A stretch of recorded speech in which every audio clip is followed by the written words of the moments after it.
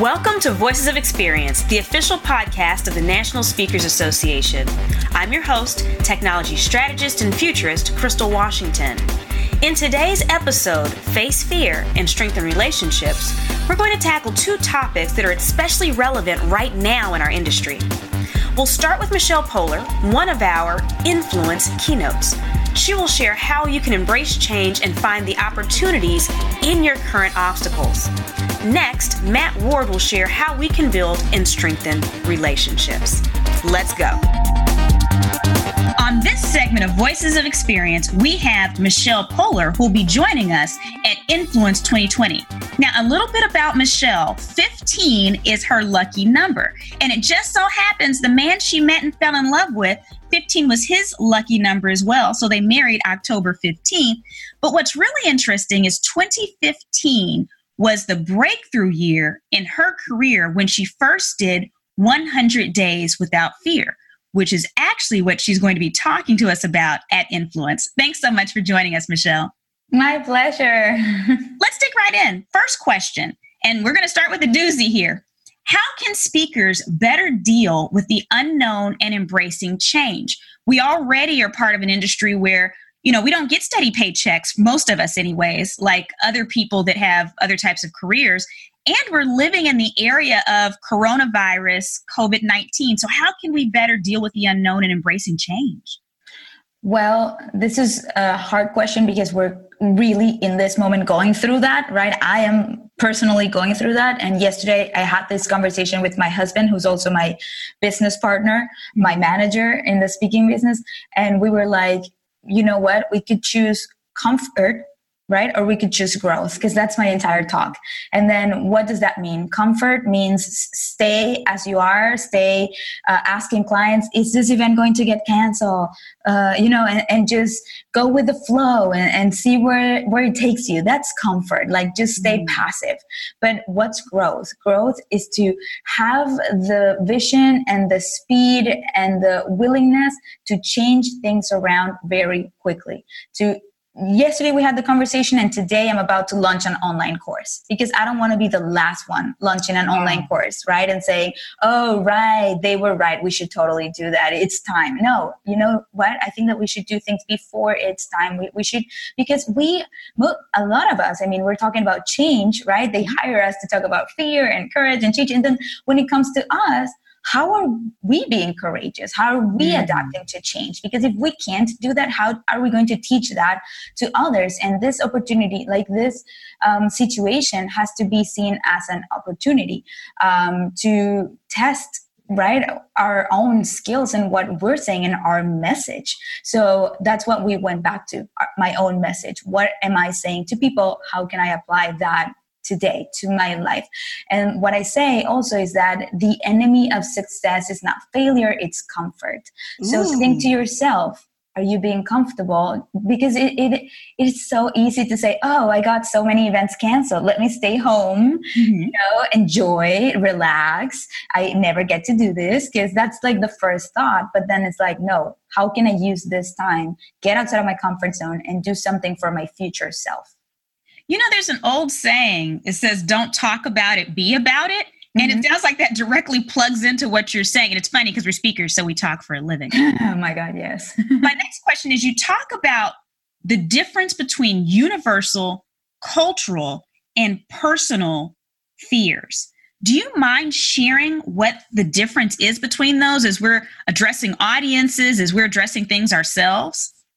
Well, universal fears are those that we're born with. Like, doesn't matter how old you are or where you're from, like a 5-year-old in India and a 70-year-old in Arizona, we kind of have same fears that threaten our life, right? For example, if we're in a really high place and we look down, we're afraid to fall down. If we see a spider, we're terrified of it. Even needles, because we know that means pain. So we are born with these universal fears, and it is okay to have those because it's what keeps us safe and alive. So it's okay to listen to those fears as long as you're not allowing them to limit your life or your passion or your goals, right? Like some people take it to the next level. But if you have it's acceptable to be afraid of pain and dangerous animals and dangerous situations. So that's universal fears. But then cultural fears are the things that we're taught as we grow up,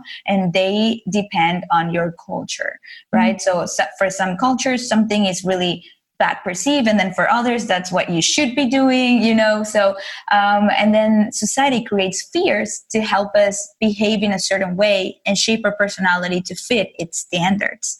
So this goes to the fear of not fitting in, not belonging, not feeling loved or accepted. And the way that this can affect speakers is that when someone comes into this industry and they start researching other speakers, what happens is that they start looking outside and they start to imitate a little bit of what everybody else is doing. They're like, how should I dress to give my first speech? And then they look it up, they see how other people do it, and they dress themselves as that.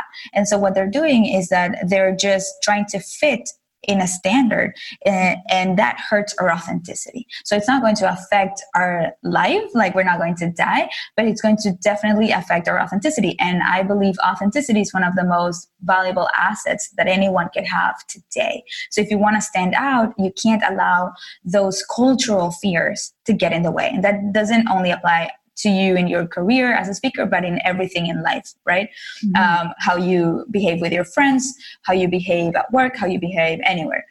So those are the cultural fears, take away our authenticity. And then finally, the personal fears are those that limit our ability to take more risks and venture into the unknown, because we want to protect our self-esteem. So it's not about other people and the perception that other people have, that's cultural. It's about ourselves and the perception we have about ourselves. So we stop taking risks because we don't want to fail, because then we will feel like a failure.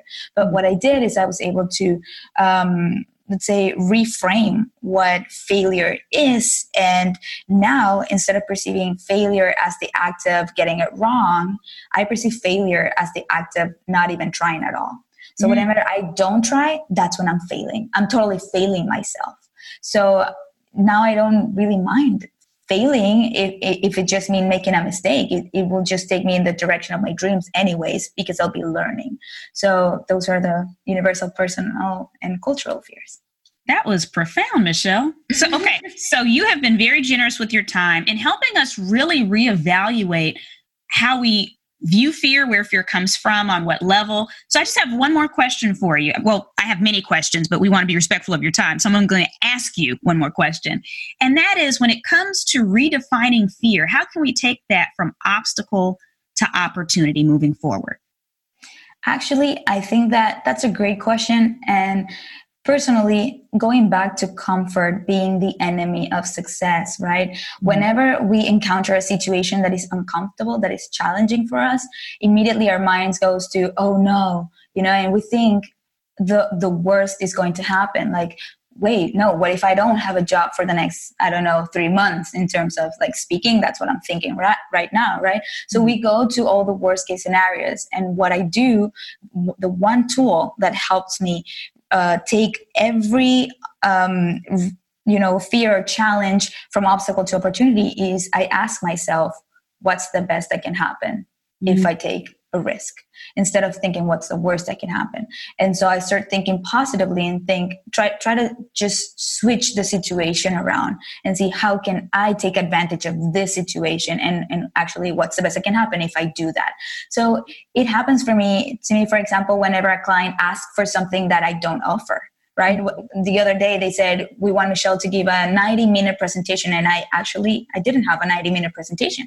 So my first reaction was like, so sorry, I don't offer that. I only have 60 minutes and then we can do Q&A. And the client insisted. They're like, no, we want 90 minutes and we already signed.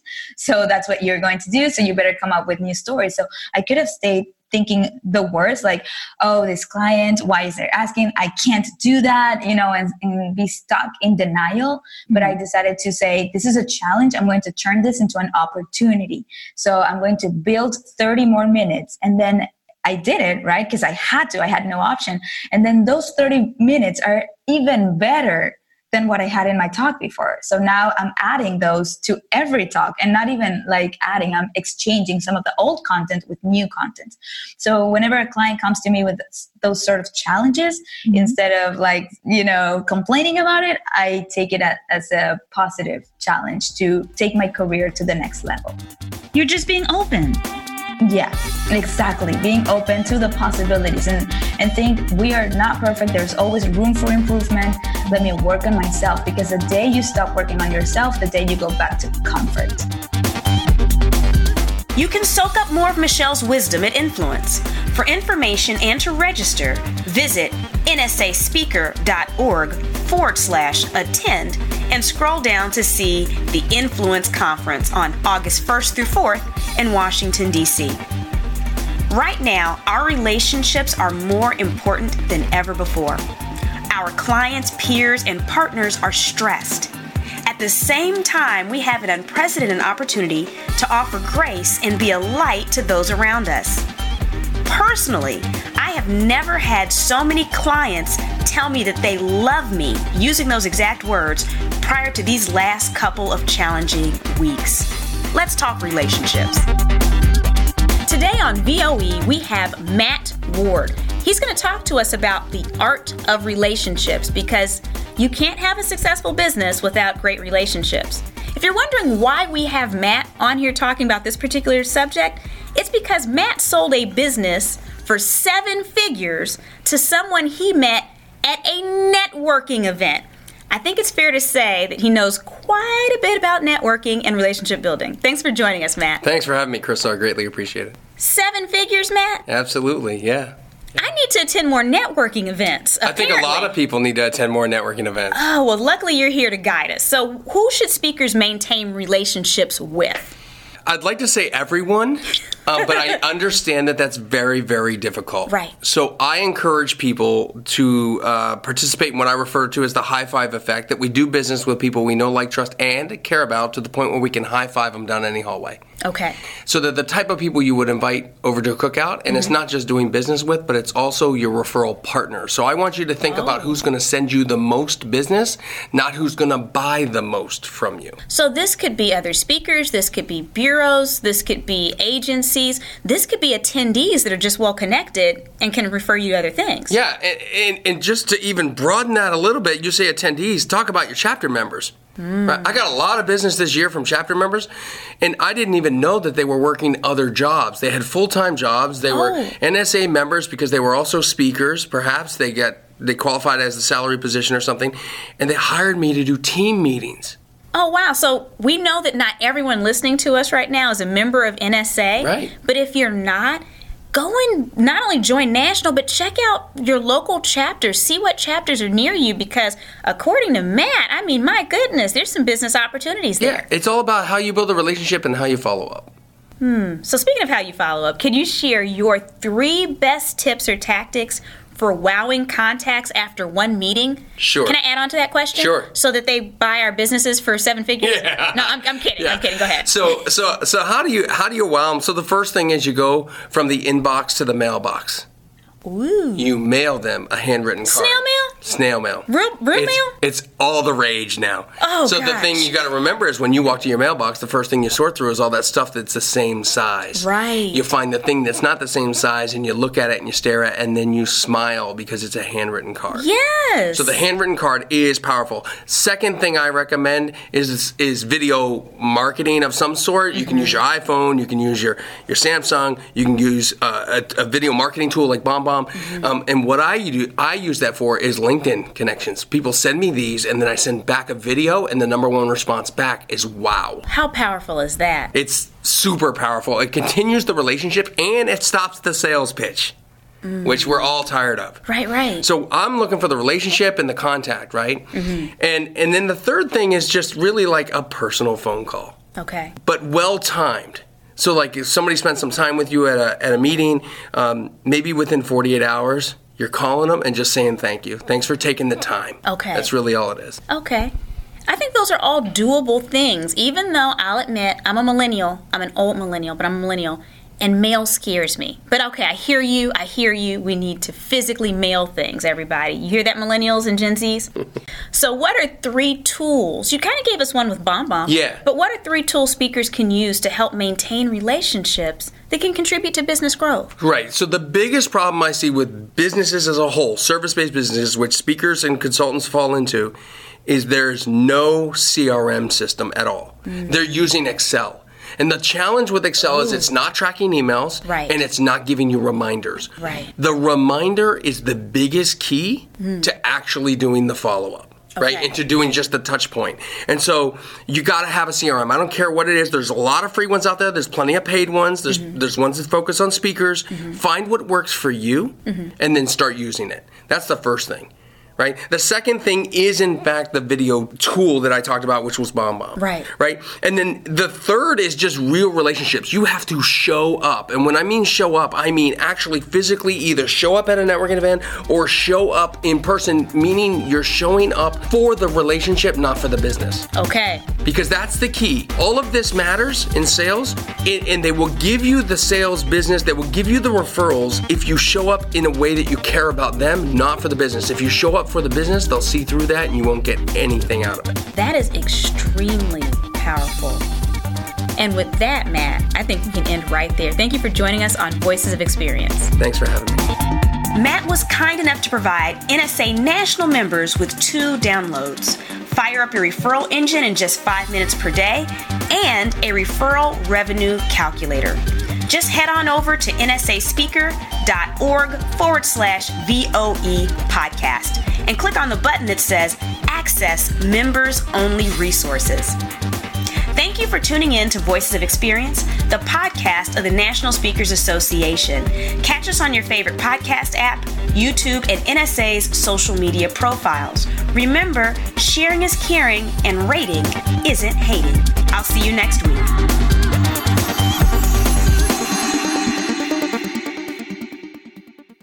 This podcast is a part of the C-Suite Radio Network.